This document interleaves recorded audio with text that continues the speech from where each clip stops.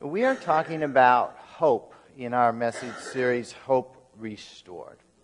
I looked up the definition of hope in the dictionary.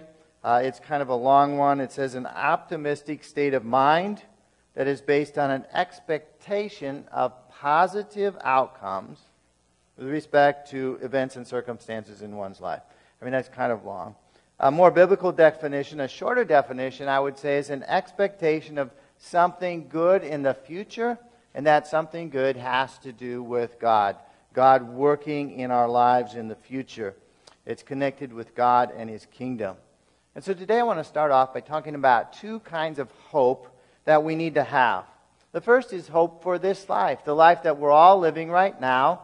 We're going to hopefully be here 80, 90 years or even more. We don't know. We have that on the earth. So what does that kind of hope look like? What kind of good should we be expecting in our lives here in this life? Well, Jesus said in John 10:10, He says, "The thief comes only to steal and kill and destroy. I came that they might have life and have it abundantly." And so the first part of this verse, the thief, Jesus is referring to Satan as a thief. And he seeks to steal from us. He seeks to kill and destroy us. Now that doesn't bring any hope to my heart, what Satan wants to do to us.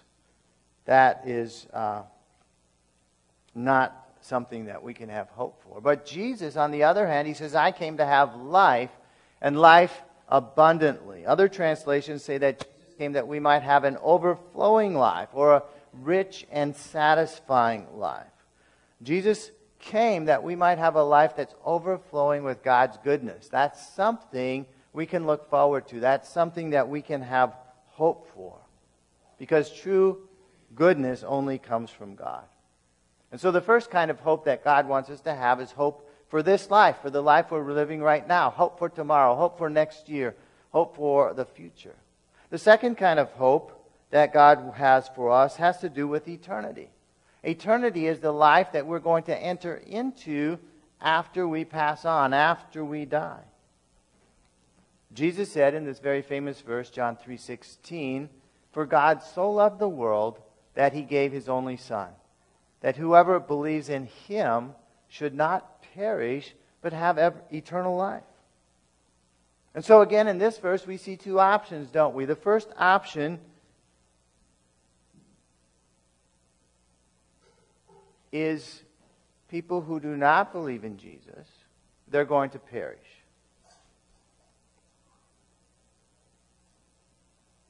That does not give hope to anyone. To have a future in which you perish is a hopeless situation. In fact, you're going to perish eternally. The second, and so this first option is for people who are going to spend eternity without God. They're going to spend eternity under God's judgment. And that does not bring hope to anyone's life. The second option is to have eternal life, and that is for those who believe in Jesus.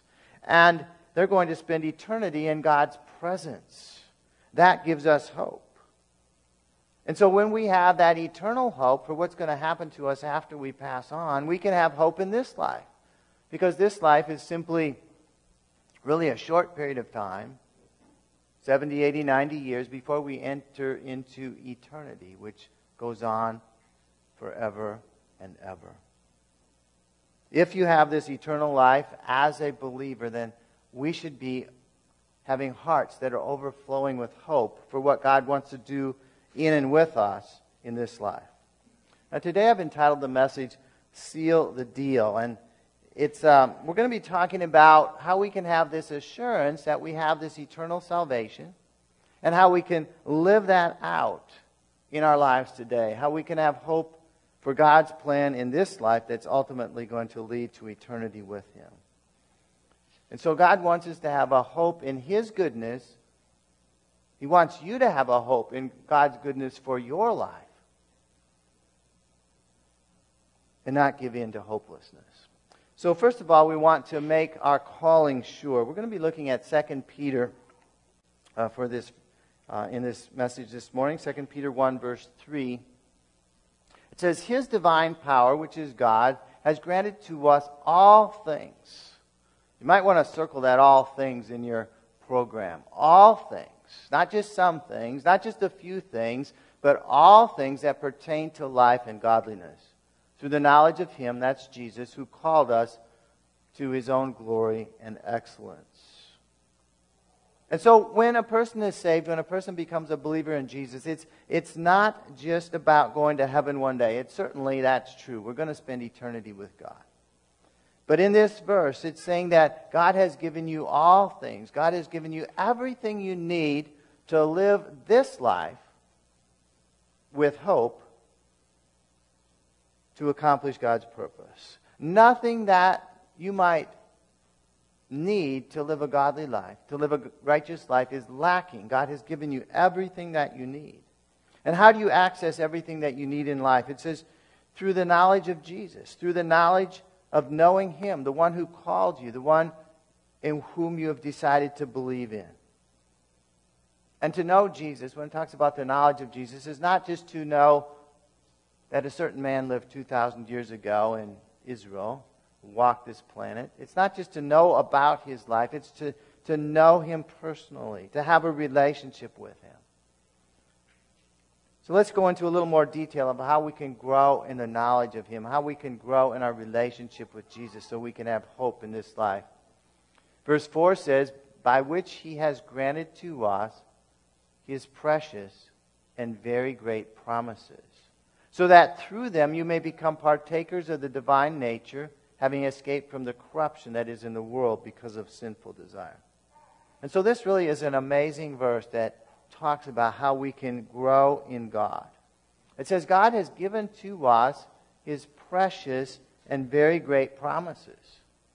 And where are these promises located? Well, they're located in the Bible. They're located in God's Word. And most of the promises in the Bible are what we would call conditional promises. That is, you need to do something and fulfill the condition in order to reap the blessing of the promise. We've already talked about a famous promise in John 3:16. This promise says that if you believe in Jesus, then you're going to have eternal life. And so you have to in order to have eternal life, you have to fulfill the condition. You have to believe in Jesus. And that's how promises work. As we fulfill the condition, we reap the blessing of the promise. And it says in this verse that we partake of the divine nature. That means that as we believe in the promises of God, the life of Jesus inside of us grows. The Holy Spirit controls us more and more. In other words, we become more and more like Jesus. We become partakers of His divine nature. No, we don't become divine. We don't become Jesus, but we become more like Him. Our attitudes that we have, the things that we do, become more like Jesus. Verse 10 says, therefore, brothers, be all the more diligent to confirm your calling and election, for if you practice these qualities, you will never fall. So we skip down from verse 4 to 10. In between these verses, Paul gives us a list of qualities that we need to add to our faith in order to grow as a believer. Qualities such as self-control, goodness, love, and a number of others. And all of these qualities are fruits of the Holy Spirit. They're things that the Holy Spirit works in our lives so that we become more and more like Jesus. Now, the growth of these qualities in our lives is not automatic. It says in verse 10, be all the more diligent. We need to work at it. We need to cooperate with God to see our lives transformed. Now this verse ends with another promise. If you do that, if you practice these qualities, as you grow in your faith, as you add to your faith, you're never going to fall. Now that's good, right? We don't want to fall. Falling is not a good thing. He's talking about falling away from God, falling away from your belief in God. Verse 11 concludes this section. It says, in this way, there will be richly provided for you an entrance into the eternal kingdom of our Lord and Savior, Jesus Christ. He's speaking of eternity. As we live for God in this life, it's preparing us for eternity and the things that God has for us there. And so we seal the deal, we seal our salvation with God by putting the things He calls us to in His promises into practices. And so let's think a little more about these promises that are in the Bible. There are people have tried to count the promises in the Bible, and it's kind of hard to do. There's thousands of promises in the Bible. From Genesis to Revelation, there are promises in the Bible, things that God promises if we do something, we're going to have a blessing come into our lives. So how do God's promises help us grow in God? As we said before, they always involve something good happening in our lives, some blessing that God has for us if we fulfill the condition of the promise. But as we do that, what impact does it have in our lives when God says, if you do this, I'm going to bless you, and we do what He asks us to do, and blessing comes into our lives? What impact does that have on us? Well, it builds our faith, doesn't it? It builds our faith. We see God's blessing come into our lives, and guess what? Once you receive a blessing from God, what you want more of? More of God's blessing. And so you want to follow Him ever more closely. And so we grow in hope. We grow in faith for the future. And not only do we grow in hope and faith for the future for ourselves, we begin to realize that if that worked for me, that's going to work for somebody else. And so we see somebody else struggling, and we say, well, here's a promise from God for you. If you do this, then God's going to bless you. If you follow His word here, He's going to deliver you from this situation that you find yourself in. And we can give hope to others. There's a lot of hopeless people around us, or people who need more hope in their lives. And as God works in our lives, then we can be a blessing to them as well. Now let's talk a little more about the importance of God's Word. We've talked about His promises are found within God's Word. But the Bible is a big book. Who knows? The Bible is a big book. It's a big one. So how do we grasp it? How do we understand where these promises are? Well, we need to stay rooted in the truth of God's Word. So Peter goes on to talk now about God's Word in more detail, because we have to be convinced that God's Word is true in order to believe in it and put it into practice. In verse 19 he says, and we have the prophetic word, speaking of God's Word, the Bible, more fully confirmed, to which you will do well to pay attention, as to a lamp shining in a dark place, until the day dawns and the morning star rises in your hearts. Now he's talking here about the prophetic word. All of God's word is a prophetic word. All of the Bible is a prophetic word. I mean, there's different parts, but he's speaking of the whole of the Bible. And at the time that Peter was writing this, basically the only written part of God's word was the Old Testament. And he's saying that we have the prophetic word more fully confirmed. Why was that? Because Peter walked and talked with Jesus, the Messiah. That was prophesied in the Old Testament. Peter and the people he was writing to had seen Jesus. They'd seen Jesus work miracles. They saw Jesus die. They saw Him after He rose from the dead. And so that the promises of the Old Testament had been confirmed in the life of Jesus. And it says that this word, God's word, is like a light shining in a dark place. The psalmist says the same thing. Your word is a light to my path, a lamp to my feet. And is there to teach us, because we are walking in a dark world. We need light to direct our path. God's word is that light. Verse 20 goes on to talk about God's word. It says, knowing that first of all, that no prophecy of Scripture comes from someone's own interpretation. Now, unfortunately, today, God's word is not respected. And why is that? Well, there's a common idea that the Bible is just simply something that men dreamed up. They had some thoughts about God. They wrote it down. They wrote some stories. It's just a concoction of man's own intellect. But this verse says, no, God's Word is not like that. It's not any man's interpretation.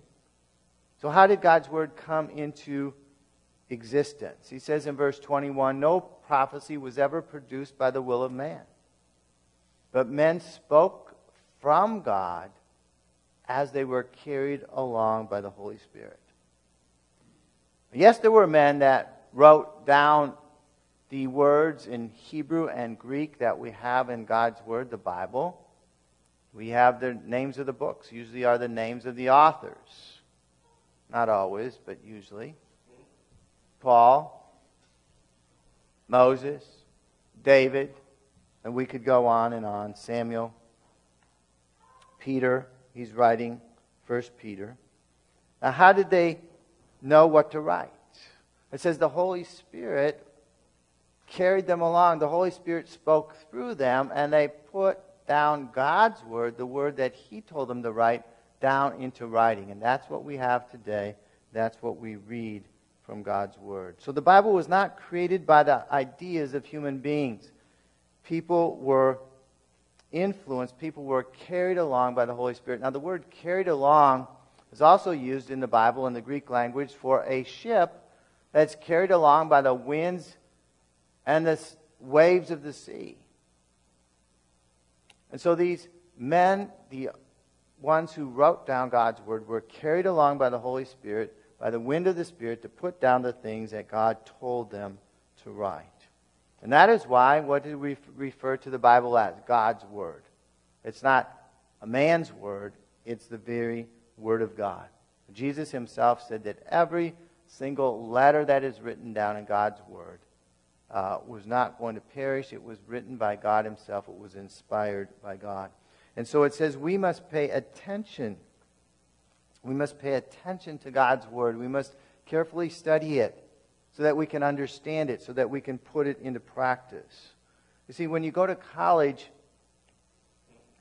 and you major in, whatever. I majored in chemistry. People major in all kinds of things. You have a whole bunch of books you need to master, right? Every course has at least one. The courses that have one textbook in chemistry, they're like 1,500 pages long or something. In some courses, you have a bunch of books you have to master. When you go through college, there are dozens, hundreds of books that you're going to have to read. As a Christian, how many books do you need to master? One. It's got a lot of pages. It's got more than 1,000 pages. But one book. One book in a lifetime to understand. One book in a lifetime to master. One book in a lifetime to apply to your life. God's Word never changes. It's been written and established for all times. It deals with God who never changes. It deals with the human condition, which really never changes. The people 1,000 years ago are just like we are today. It's like, oh, we've evolved. No, we haven't. We're exactly the same as they were back then. Yes, because of the explosion of knowledge, we have computers. They didn't. We're no smarter than they were. In fact, they probably were smarter than us. God's Word never changes. It was written for all of us. And the truth of God's principles there apply to every aspect of our lives, not just spiritual matters.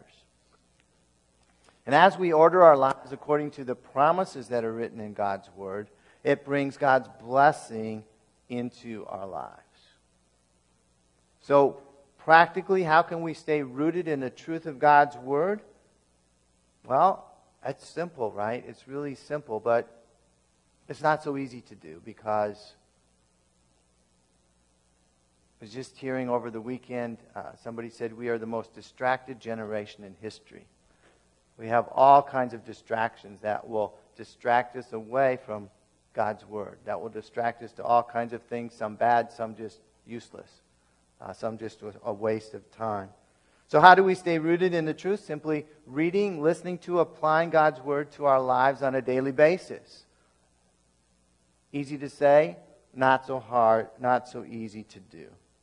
Much of what we hear in our culture and our media is not based on the principles of God's Word. And so we need to be able to discern what is true according to God's Word and what is false. And how do we learn discernment? Through the study of God's Word. The Holy Spirit can help us or will help us to learn to understand God's Word. Some people say, I don't read the Bible because I don't understand it. Well, nobody fully understands. I don't understand everything in God's Word. There's parts I don't understand, but there's a whole lot of parts I do understand. And as you read God's Word, there's going to be a lot that you do understand that you can apply to your life. And that those that you don't, just skip over. Don't get upset. Like, I don't understand, what is the point of this 2 chapters of genealogies? Just skip over them. You're not going to, God's not going to strike you down because you didn't read all the begats. Use what you understand. And so, how do we learn? We learn on our own as we read God's Word on a daily basis. We learn as we're taught by someone, like on Sunday mornings or in a small group. We encourage everybody to be part of a small group, and we hope to have some new small group options available in the new year. And so you'll be hearing more about that as well. Finally, Peter tells us to guard our salvation. Let's move on to 2 Peter 2, verse 1. He says, but false prophets also arose among the people. And now he's speaking about the Old Testament times. Just as there will be false teachers among you. Those are the people he's writing to. Who will secretly bring in destructive heresies, even denying the master who bought them, bringing upon themselves swift destruction. And so it would be nice if everyone who spoke about God's Word or the Bible, or every church that spoke about spiritual things, it would be nice if they all spoke the truth. But that has never been the case. There were false prophets in the Old Testament. A false prophet was someone who claimed to speak from God, but the things that he said were not from God. In the New Testament times, beginning after Jesus was raised from the dead, there were false teachers. People who claimed to be teaching God's Word, but they were teaching things that were not right, things that were incorrect, things that were false. And false teaching it's destructive to those who embrace it because it's not the truth. It's also destructive to those who teach it. How can we recognize false teaching? Well, we compare it to the written Word of God. God's Word, the Bible, is our gold standard.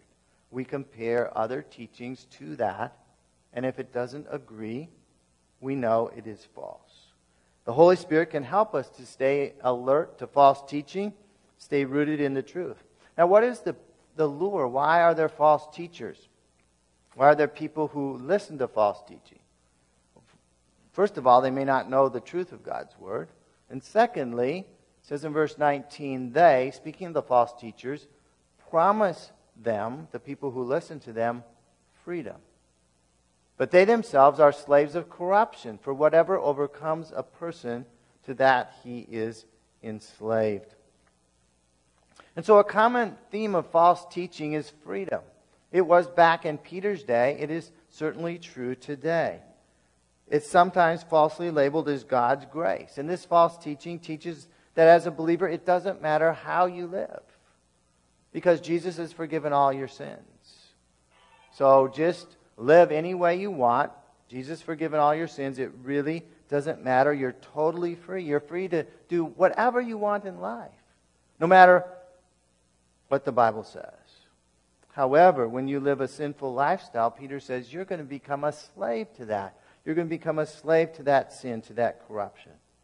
The only way to live in true freedom is to live as a godly servant of Jesus Christ.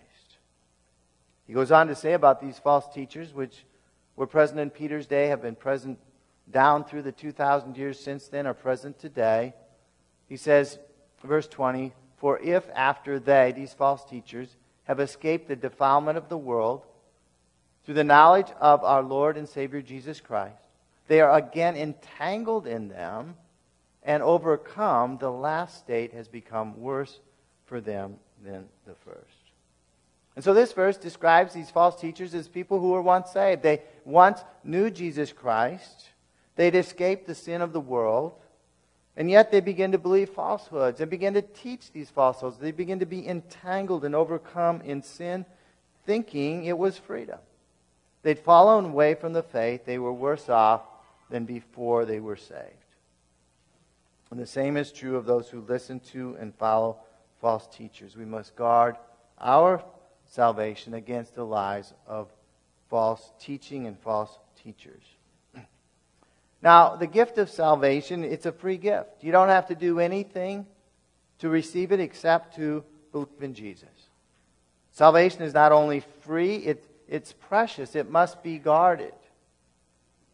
Our enemy, Satan, the thief that Jesus talked about, he uses false teaching to lure those who are not rooted in the truth, to lure people away from God. And so we must be alert. We must be on our guard.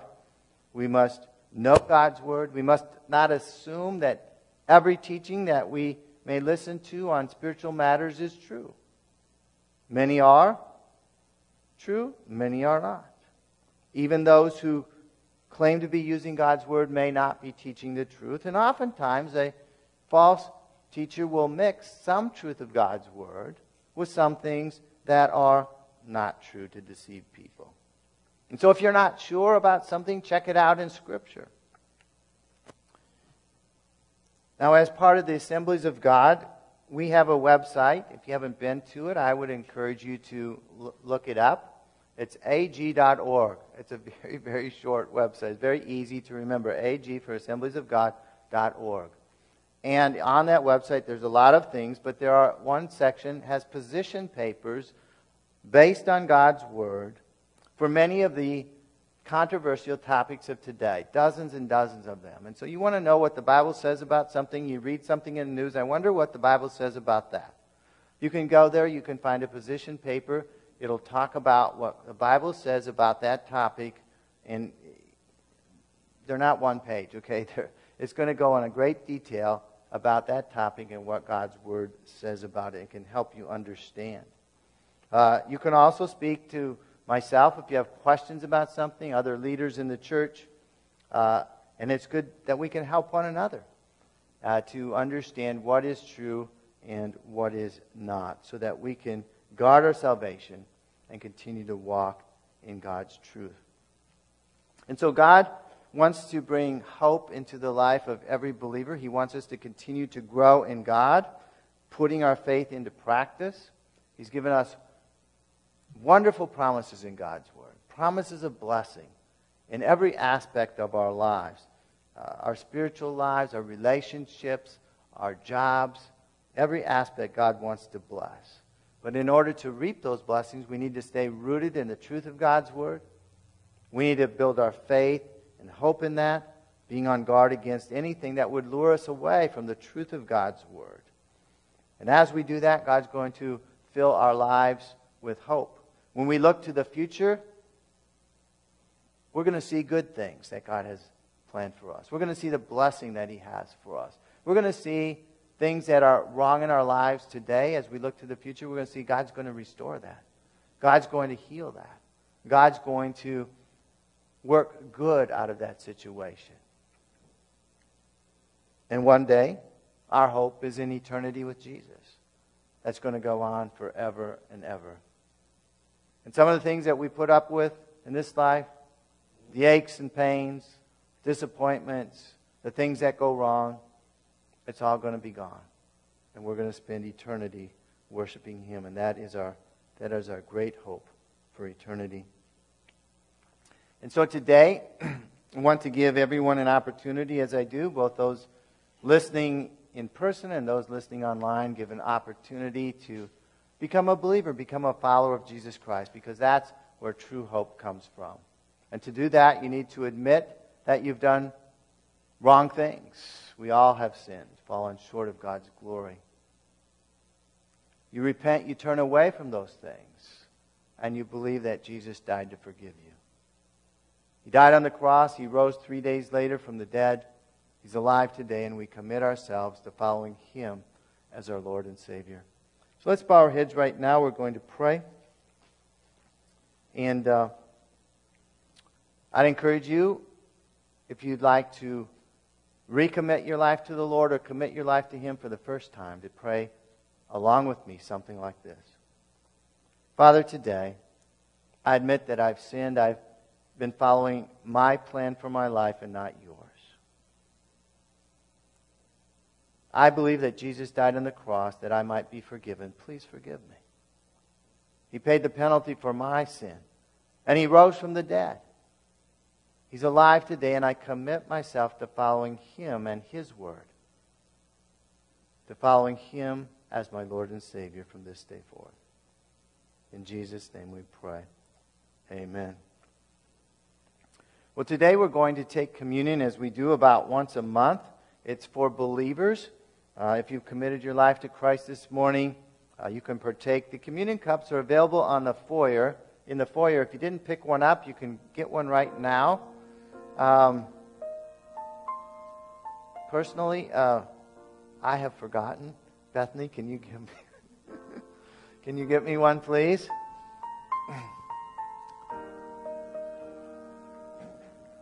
We ask that you do not partake until we're ready to do that. Whatever your need in life is, Jesus has made provision for it through the shedding of His blood.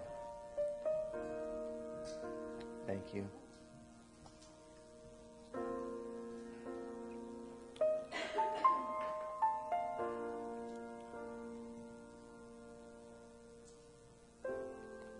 So Ephesians 1:7 says, in Him, that's in Jesus, we have redemption through His blood, the forgiveness of our trespasses according to the riches of His grace. And so the cup that we drink is a symbol of the blood of Christ that forgives our sins. We also remember what Jesus did for us as we eat the bread, which represents His body being broken for us. 1 Corinthians 11:24 says, when he had given thanks, He broke it and said, this is my body, which is for you. Do this in remembrance of me. And so Jesus' broken body means that He was broken to bring healing to us, to bring healing to the broken aspects of our lives. Whether we need physical healing, emotional healing in our lives or in our relationships, or spiritual healing. And so I'm going to be quiet for a minute here, and it's just a time for us to reflect on our lives, to see if there's anything we need to lift up to God, any sin we need to turn from and ask for forgiveness, any broken place in our lives or relationships that need His healing touch, or any emotional part of our life that needs healing. Worry, anxiety, fear. You need that taken away, and you need that replaced with hope. So I'm going to just be quiet for a minute. Let's just each spend some time, a couple minutes here, reflecting, listening to God.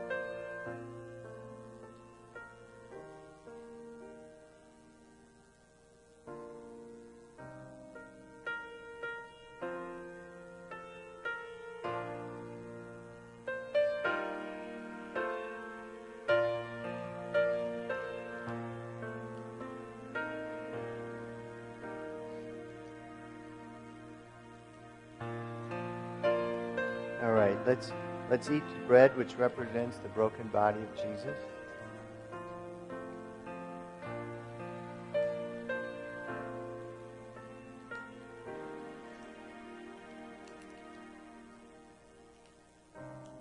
Let's drink the blood, which represents the shed blood of Jesus.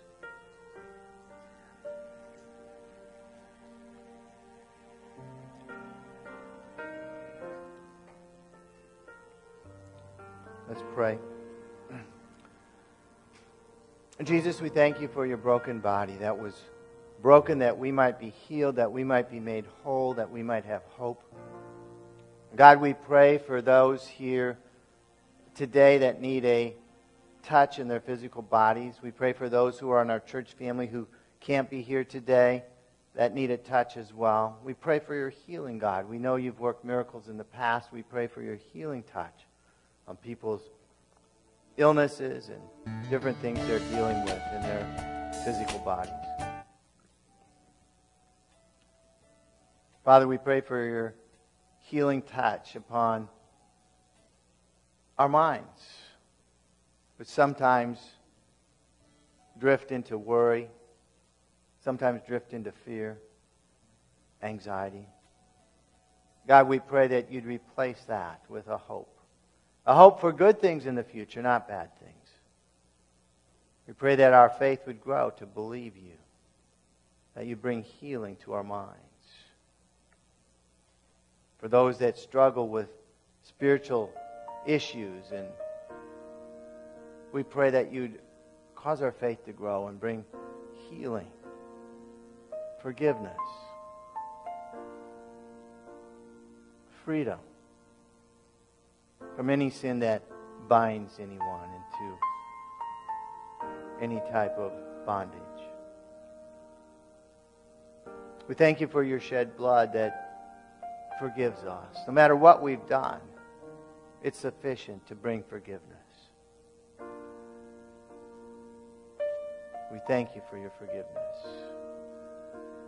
that sets us free, that cleanses us, that makes us clean before you. We thank you for that forgiveness that brings salvation into our lives as we put our faith and trust in you.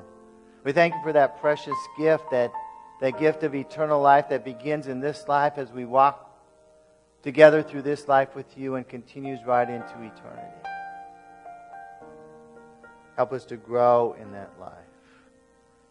Help us to stay rooted in the truth of your word. Help us to grow through the promises that you put there. Help us to believe those promises. Put them into practice in our lives and reap the reward, reap the blessing as we grow in you, as we grow to become more and more like Jesus Christ. We pray that you'd help us to guard our salvation, God. That you'd place a hedge of protection around each of our lives, a hedge of protection around our church family, God, that we would not be misled by the lies of the enemy, whether it comes through temptation in our own minds or through false teachers or wherever it might come from. Help us to have our lives rooted in your truth. We thank you, God, for all the blessings you brought into our lives. We pray that this coming week we would remember and be thankful. In Jesus' name we pray. Amen.